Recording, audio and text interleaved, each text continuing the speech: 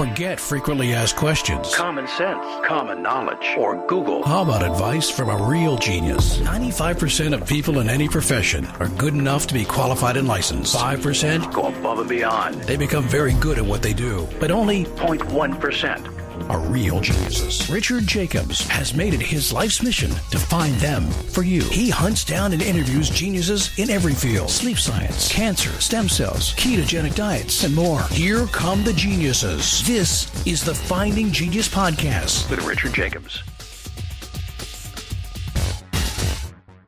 Hello, this is Richard Jacobs with the Finding Genius Podcast, now part of the Finding Genius Foundation. I have Andrew Latimer. He's a faculty at UC Davis School of Plant Sciences. So we're going to talk about responses to fire and drought in ecology, of which unfortunately California seems to have more than its fair share. So Andrew, welcome. Thanks for coming. Thanks, Richard. Yeah, good to be here. Yeah, tell me, it sounds like I guess kind of an unusual area to work in. What's some of your background and history? Like, how did you get into this area? Oh, yeah. Well, it's a little bit of my professional life is a little bit of a winding road because I actually started out after college. I went to law school and became an environmental lawyer for a while. And, for a bunch of reasons, I just didn't turn out to be a great fit for me, that role. I was doing litigation and mostly representing the state of Massachusetts in environmental cases. And I just found myself trying to make the job into something that it wasn't, which is more of a, I gravitated towards the biological parts of it and the conservation aspects of the job, which really wasn't the main part of the job. The main part of the job was, suing people and collecting fines for breaking environmental laws, which I think, I got to work with some great people and they loved doing that job, but I didn't. And so I started, I'd always really been interested from the time I was growing up in how forests develop. And I grew up in Connecticut, in the town where almost all of the forests had actually been cut down and turned into pastures and agricultural land in the 19th century.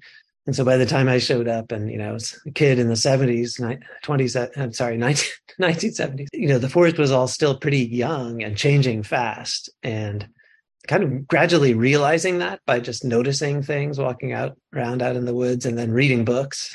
As I learned more about it, I got really fascinated in, looking out across the landscape. How could you predict what kinds of trees were growing where and how fast they were coming back, how the composition of the forest and just the look of it was changing over time, the decades since it was cleared. So what are some things you noticed about forests just from your own observations early on? Well, I started, one of the things that I initially thought walking around in the woods as a kid is like, well, these woods, they've been here a long time. These trees really look big. But as you walk around in the northeastern U.S. forests, you come across all these stone walls, for one thing, which give you a clue that the forest actually pretty recently was a field. And then, old roads. And you find also, as you're moving through the forest, you often find dead trees. And you start noticing that like those dead trees are mostly cedars or cherries or other kinds of trees that come in really quickly when a field is abandoned. And the forest had already advanced enough that those trees had grown up, lived their lives, and then other trees had come up and shaded them out and they died. And so we're kind of living in this, you could kind of see the history of the forest recorded a little bit around you and just the structure of it. Oh, so what happens in a forest? You said certain trees, like which kinds will, let's say there was a fire. Yeah.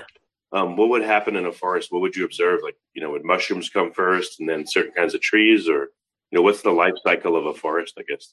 Yeah, that's a great question and it does vary by place because, now I work in California and I'm mostly focusing on California forests. But the thing that both California forests and those forests from where I grew up in the Northeast, they have in common is there's some tree species that tend to grow really quickly in high light. Like if the forest canopy is removed by a fire, there's a lot of light suddenly coming down and reaching the ground. And so plant species that are able to take advantage of that light and grow fast are the ones that take over first.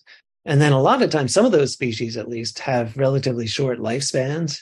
And then underneath them, longer lived trees that are able to tolerate the shade will start growing up in the shade of those initial trees and eventually get bigger than them and live longer and shade out those fast growing trees. So in some ways, there's this group of species that in the Northeast would be like cedars and cherries. And here would include some of the pines that are in a sense kind of chasing disturbed areas or chasing fire. Like they like to establish in those areas where it's open and there's a lot of light.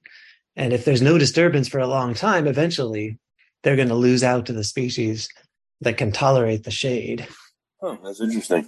Yeah. When in a forest, if there is no fire, but it's just a really old forest and there's big, trees that throw a lot of shade, does that lock in the forest to what it can have, or it still can change from there? Oh, that's an awesome question. So in the deep shade under a mature forest, the light levels can be really low. Like, I mean, in a tropical forest, it could be 1% of the light at the top of the canopy. Forests like in California or Connecticut, it'd probably be more like 5 or 10% of the light. But it's pretty dark under there. And so it really changes which species are able to hang on and, actually not starve. They're able to photosynthesize enough and get enough light to maintain a positive energy balance and not starve and just gradually grow. And so, yeah, unless there's another disturbance, the trees that are able to really tolerate the deep shade are the ones that will persist. The thing is, though, that in every forest, there's always some degree of disturbance, even if it's just large old trees dying or getting blown over in storms. So you always have some patches that end up with the old trees dead and then high light levels. And so that allows some of those other kinds of species that like the high light to be able to persist in the forest by chasing those gaps around. So what are some of the major things that help forests turn over? Fire, what else? Is there any other natural, events that help them turn over and change over a forest? Yeah, absolutely. I mean, worldwide, one of the biggest sources of tree mortality, adult tree death, is wind. From, big hurricanes like the ones that affected Puerto Rico several years ago. They knocked out really large areas of the canopy all at once.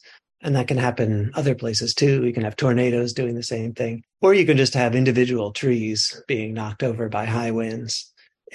But another factor that, aside from fire, that's really important is insect herbivores, or, insects that eat trees or eat parts of trees. And in California, the biggest single driver of tree mortality, at least during droughts, is bark beetles that burrow into tree bark and consume the tissue inside that transports water from the roots up to the leaves. And if they consume enough of that tissue, the tree gets girdled or killed pretty quickly. Okay. What is your role today? Like, what questions are you studying? And, what are you trying to figure out about forests now that you know a lot more and it's been years? Yeah, well, I'm really focused. I'm really interested in how forests are responding to the increasing pace of disturbance, pace and scale of fire and drought-related tree mortality that's happening, especially throughout the Western United States and other areas. I heard that California. I heard in California that Before we continue, I've been personally funding the Finding Genius podcast for 4.5 years now, which has led to 2,700 plus interviews of clinicians, researchers, scientists, CEOs, and other amazing people who are working to advance science and improve our lives and our world. Even though this podcast gets 100,000 plus downloads a month, we need your help to reach hundreds of thousands more worldwide. Please visit findinggeniuspodcast.com and click on Support Us. We have 3 levels of membership from $10 to $49 a month, including perks such as the ability to see ahead in our interview calendar and ask questions of upcoming guests, transcripts of podcasts you're interested in, the ability to request specific topics or guests, and more. Visit findinggeniuspodcast.com and click Support Us today. Now back to the show. The government-controlled lands, they haven't been good at taking out the underbrush, which seems to make those forests a lot more amenable to fire. But, private acreage-owned, even large swaths, they're better with the underbrush, and therefore there's less fire. But what have you observed in California? Is the forest management adequate, and what needs to be done to prevent massive fires, or perhaps they're a good thing? Well, yeah, you're right that a lot of the forests in the state have, by historical standards, too much fuel now. They're actually, as you mentioned, there's underbrush that can be too dense.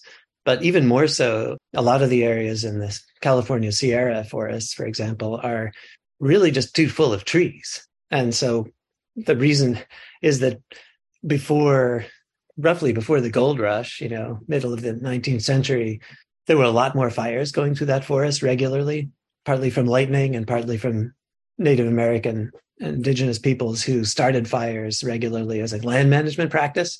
And so the historical records, some scientists have gone back and done pretty good reconstructions of the fire frequency. And it's like a fire pretty much every decade, or at least 2 decades, was typical. And what that did, and you can imagine, a fire burning across the surface of a forest floor, it's burning up all those leaves and twigs and sticks on the forest floor. So it reduces that amount of fuel. And also smaller trees and shrubs that are, relatively small compared to the flames, they're going to get burnt and killed during the fire. So frequent fire like that every decade or two is a big filter that keeps the forest from recruiting, keeps a lot of the trees from growing, keeps the forest way less dense than it is now. So it's one of the things that's been a real surprise to me, honestly, after moving out here 15 years ago, is I was kind of used to seeing the Sierra forest as pretty dense and green, and it's actually hard to see the ground through the canopies of the trees.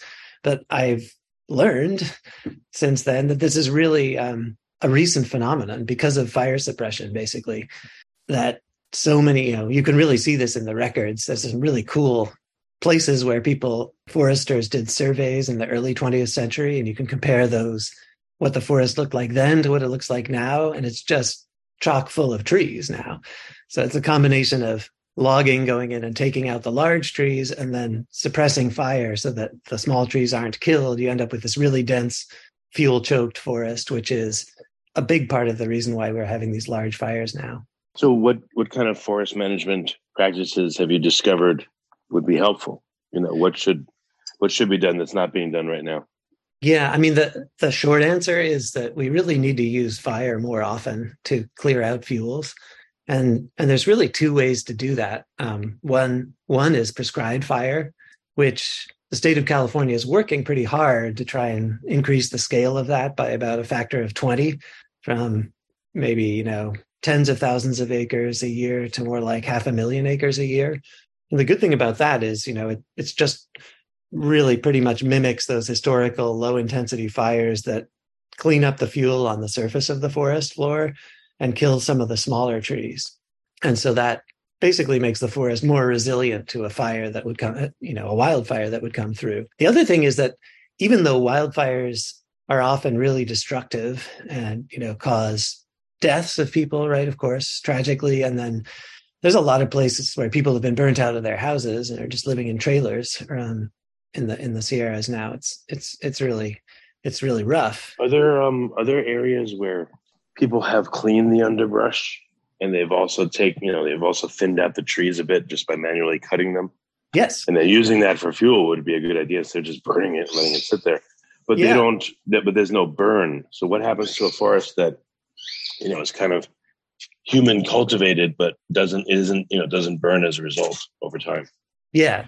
Okay. This is a really excellent question, because another really key part of the management is doing that kind of thinning that you're talking about. So going in and actually manually, cutting down some of the trees, often many of the smaller ones, to get them out of the way.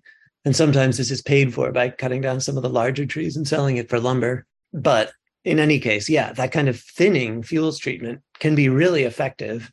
It's actually one of the better studied forest management topics, is comparing thinning forests like that using mechanical thinning versus, comparing that to prescribed fire and comparing that to the combination of the two. And just kind of skipping to the punchline of the results of those studies, the most effective combination of treatments for making forests resilient to wildfire is if you thin it and then underburn it or prescribed burn it. And because that both immediately reduces the density of the forest and removes a lot of the fuels. And then, the thing is that when you go in and cut down a lot of trees, it often leaves behind some slash or activity fuels, they're called. So bits of trees, leaves, branches on the surface. And if you can underburn it, then that cleans up that residual fuel. And so, we've done it. The first study I did after I moved out here was collaboration with the Forest Service and one of my grad students. And we went out and looked at the effects of those kind of fuel treatments where the forest was thinned and then burned, and then later was hit by a wildfire. We compared those areas to areas that hadn't been treated. And the difference is really dramatic, especially under extreme fire conditions, where the treatments that you could really see where the fuels treatments had been because you still have live trees there. And often in the other areas, the tree survival is a lot lower. You've just got a lot of mostly dead trees. So does it work when people will kind of turn a forest into like their own bonsai? Or is it really better to let natural forces like fire do it? Like, what would be the difference in outcome in a forest, again, that was manicured and stuff was taken out versus one that was just left to burn when needed? Yeah. Well, the great thing about fire, if it's burning under conditions that aren't too extreme, is even if there's a lot of fuel, it'll often have a really mixed effect on the landscape and, burn really hot in some areas and kill off trees and torch up into the canopy, kill the whole tree or clumps of trees. But then in other areas will burn underneath. And so you'll have this really interesting kind of diverse mosaic of surviving trees, open patches. And to me, that's the best kind of ultimately the best functioning forest because you've got a real diversity of habitats. You've got a mix of really forested areas and low tree density areas, which is also some other studies have shown is the best kind of forest structure for overall for maintaining snowpack and kind of evening out the flow of water out of the forest. So that's really attractive if you can get that. And some examples of that kind of management of using wildfire to essentially, or letting wildfire do its thing under conditions that aren't too extreme. That's been done in Yosemite and Sequoia Kings Canyon National Parks and a couple of other places. So parts of Yosemite they've been allowing lightning-caused wildfires to burn for about 50 years now. And those are really interesting landscapes because they're super, super diverse. You just see a whole range of fire effects just in one particular watershed. I would say there's real advantages to the mechanical thinning, actually manicuring the forest, as you're saying, in areas where there's houses or other really important to protect infrastructure, because that's, within a couple hundred yards of those structures, it's really advantageous to be able to control the fire. And so maintaining these zones where it's manicured to feel it's not the most diverse or natural forest, but it's quite fire resistant. And those can, allow firefighting forces to protect the neighborhoods from a fire if it's coming. Yeah, I've heard of people putting on, I guess, a fire break. So what does that look like if you're in an area and you have a house where you think that the forest has a high chance of burning and taking your house with it? What can you do? Or is it a huge task that no one individual person could do? It's a mix of things. I mean, how do you protect your house? There are some individual things that you can do that make a difference.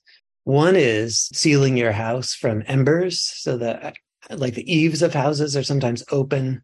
And during a intense wildfire, this is something that you might not think about, but there's a lot of embers flying through the air carried by wind.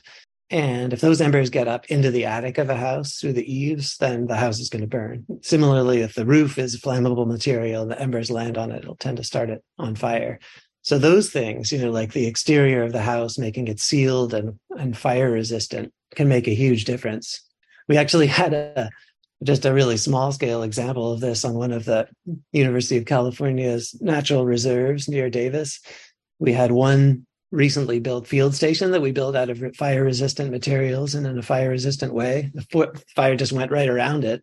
It didn't burn. Unfortunately, the director's house was an old house that hadn't been updated, and the same kind of fire environment, but it burned to the ground. But you also raise another point so in addition to these things you can do right around your house, like the house itself, and then not having a lot of fuel right around, within a perimeter around you don't want a lot of shrubs right under your house or trees right next to it that might catch fire. At the same time, there's some things that, you can't protect against as an individual. You would really need essentially a perimeter to be set up around the whole neighborhood or town where firefighters could, a fire break essentially that might be a really well-treated, manicured forest strip where firefighters could stop the fire from burning. Do you how often do you get time to go out to the forest that you're studying? Are you stuck in the lab a lot of the time, or do you get a lot of time in the forest? That's a great question. I am stuck in the lab a lot of the time, or actually, behind the computer a lot of the time, analyzing data and doing the things that, managing projects, I guess. But I do get a chance to get out several weeks a year. And so that's been really rewarding for me, because what we tend to do for our field research is we hire teams of young people, often recent college graduates or undergrads, and led by a graduate student or a graduate student from here. And we go out and train them in the field in the methods that we're using. And so I get to go spend a week or so with them out in the field. We kind of shake down our methods and make sure it's working well. But it's an opportunity to really see. I've been able to get out to see many of the fires that have burned in the last several years, since we've had this real explosion of wildfires, especially in 2020. It's been really fascinating to get out and see what does that look like on the ground, and what kind of range of responses are happening with the plants specifically, because that's what I study. So you don't get out as much as you would like, but you still get out there and you sit and you observe the forests as you're studying it, at least sometimes. Right. That's good. So we get to walk around, we have these 10-hour days typically of field work. So you're out there a lot, just moving from place to place and measuring trees and looking at what species of plants are coming back or dying or living. Yeah. I was going to ask you, what do you notice now that you have a lot more experience with these and you're not a kid anymore? Yeah. What are some things that you see in a forest that maybe other people have no idea to look for? Any particular markers, forest that you notice that other people might not look for that tell you about its health? Okay, great question. One of the things I would say you can notice once you're tuned into it is looking at what plants are coming back immediately after the fire, the first year. And even though those plants are still really small, I think you can start to see what the future of that forest area is going to be, because some areas you'll see are really dominated by a lot of shrubs that some of them are able to resprout from their base. The top gets burned, but the roots are still alive, and so they'll resprout. And others are in the seed bank. There's a lot of seeds actually of shrubs typically in the soil, and they get stimulated to germinate by the hot temperatures from a fire. And so often you see a real burst of shrub recruitment. And I think a really important way of looking at that immediate, initial response to the fire that will tell you to some degree whether this is going to return quickly to a forested state or not is, are there also tree seedlings mixed in there at the same time? So if there are, and the tree seeds get there early in the first year, or maybe two after the fire, the trees actually will start growing taller faster than the shrubs and will win that race for light and start shading the shrubs out and kind of take over the site. If for whatever reason the tree seeds aren't there, for example, if the adult trees have been killed nearby, or it's a really dry year and the seeds get there, they germinate, but the seedlings die because it's a super dry year like it was in 2021, for example, then even if there are more tree seeds coming in later, the shrubs will have grown up tall enough that they've created this really shady environment that's hard for seedlings to grow in. So looking carefully at what's coming up right after the fire is a good, you can sort of be a little bit of you can make a forecast based on that of whether that area is going to be resilient to the fire or not. Okay. So what are some big questions you're trying to answer right now with your research? Like what would you consider a breakthrough in understanding that you're working on, if it happened? One of the things we're really trying to do is build predictive models to be able to survey a landscape and tell foresters, okay, here are the places where tree seedlings are likely to come up and survive and thrive. And so you could kind of leave those areas alone. And here are the other, these other areas where you're not likely to get new trees coming up. And if you want a forest to come back relatively quickly, those would be the places to target with planting seeds. And so we're pretty excited about using drone technology, flying drones over these areas that have been burned, and then using artificial intelligence or computer vision methods to take those thousands of drone photographs over an area, maybe 1,000 acres or something, and map all of the surviving trees. It's pretty cool because these the same kind of models that basically do the facial recognition on your phone if you have an Apple phone anyway. And can also do a really good job of seeing it's easy to see whether a tree's alive or dead after a fire. But then if it's alive, what species is it and how big is it? So you can really survey, like tens of thousands of trees in a day using this method. And then if you know where those trees are, what the species are, how big they are, you should be able to project how many seeds each of those trees going to make, how far are they likely to go. That's where the seedlings are likely to be. So we're trying to develop this kind of tool for post-fire management and see how well it, basically helps to restore forests. How come, again, the underbrush is not cleared and trees are not thinned? Because I would think it would be a very substantial fuel source if you were to do that. I don't know. Has anyone done the calculation? I know it depends on the forest, but ballpark, like per hectare or per whatever, how much burnable material could you get, in doing proper forest management techniques, and, what would be the best use of that material? Yeah, there is a lot of material, flammable material, burnable material. You can get biomass you can get out of forests by doing fuels thinning. And yeah, there's actually a lot of work on this, on the why isn't it happening? I think it's two things. And one is simply personnel, like limitations of how many people and how much equipment there is compared to the millions and, tens of millions of acres of forest that you could treat. Can only do a small chunk every year. And it's kind of like running on a treadmill or up the down escalator, because, you can thin and clear or underburn or prescribe burn an area of forest, and then that's in good shape. Within about 20 years, it's going to be fuel loaded again. So you're never done. You have to kind of keep, you've got to treat millions of acres a year, and that's possible. But right now we don't have the capacity to do it. The other issue is, as I understand it, and I'm not an expert in biomass energy, but there's an economic constraint of the cost of moving the material from the forest to the biomass energy plant where it could be burned. So there are examples of this. Like, I was just talking to somebody who was involved in a project to start a small biomass energy plant in the town of Quincy, California, and it's working well. And there's enough forest products or, forest waste coming out to supply that plant. And it is really small. I think what you'd need is lots of small plants like that, spaced very widely throughout the forest, because the farther you have to move all this biomass, the more that costs and the more fuel it takes to fuel the trucks. And, it's the trucker's time and the use of the truck. So, versus the value of the energy in that fuel. So it's really only worth it if you can bring it a short distance and start and burn it right away. Oh, all right. That's what if you did this in, if you have vast swaths of forest, and I don't know how wide a fire break needs to be. I don't know. I'll guess I'll say 50 feet wide. I don't know. Yeah. But if you were to do this just in strips around the major areas of forest, you could at least theoretically contain a big fire if it was to come. You could, I guess, a fire would burn in cells instead of just a huge monolithic fire. So why not do something like that?